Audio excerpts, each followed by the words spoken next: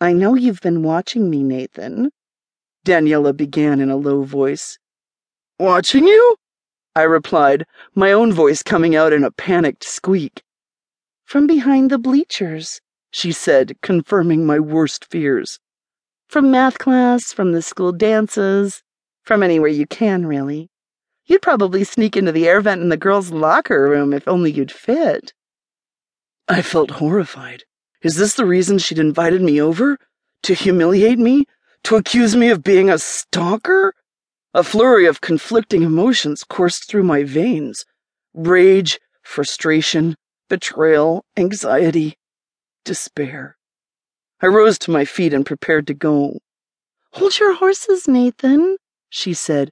I didn't say I minded all that attention.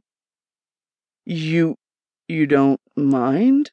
I asked, slinking back into my seat, my shoulders slouched as a wave of relief washed over me.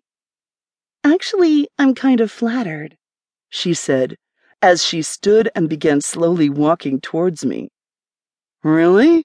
I said, gulping a little. The nerves were back now, full force. What a roller coaster evening, I thought.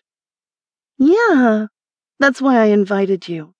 We have a cheerleading state championship coming up, and I want to debut some new routines for the squad to do, she explained.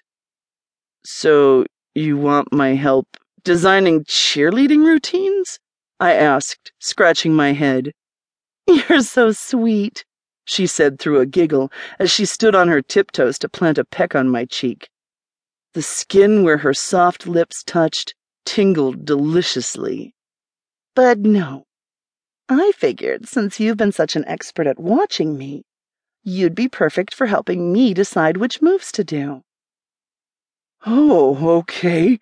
Yeah, sure, of course, I stammered. Do you have, like a video or something we're going to watch of these different cheers? No, silly. I thought I'd do them for you. Give you a one-woman show, as it were, she said. For the second time in as many ideas, I felt as though I must be dreaming.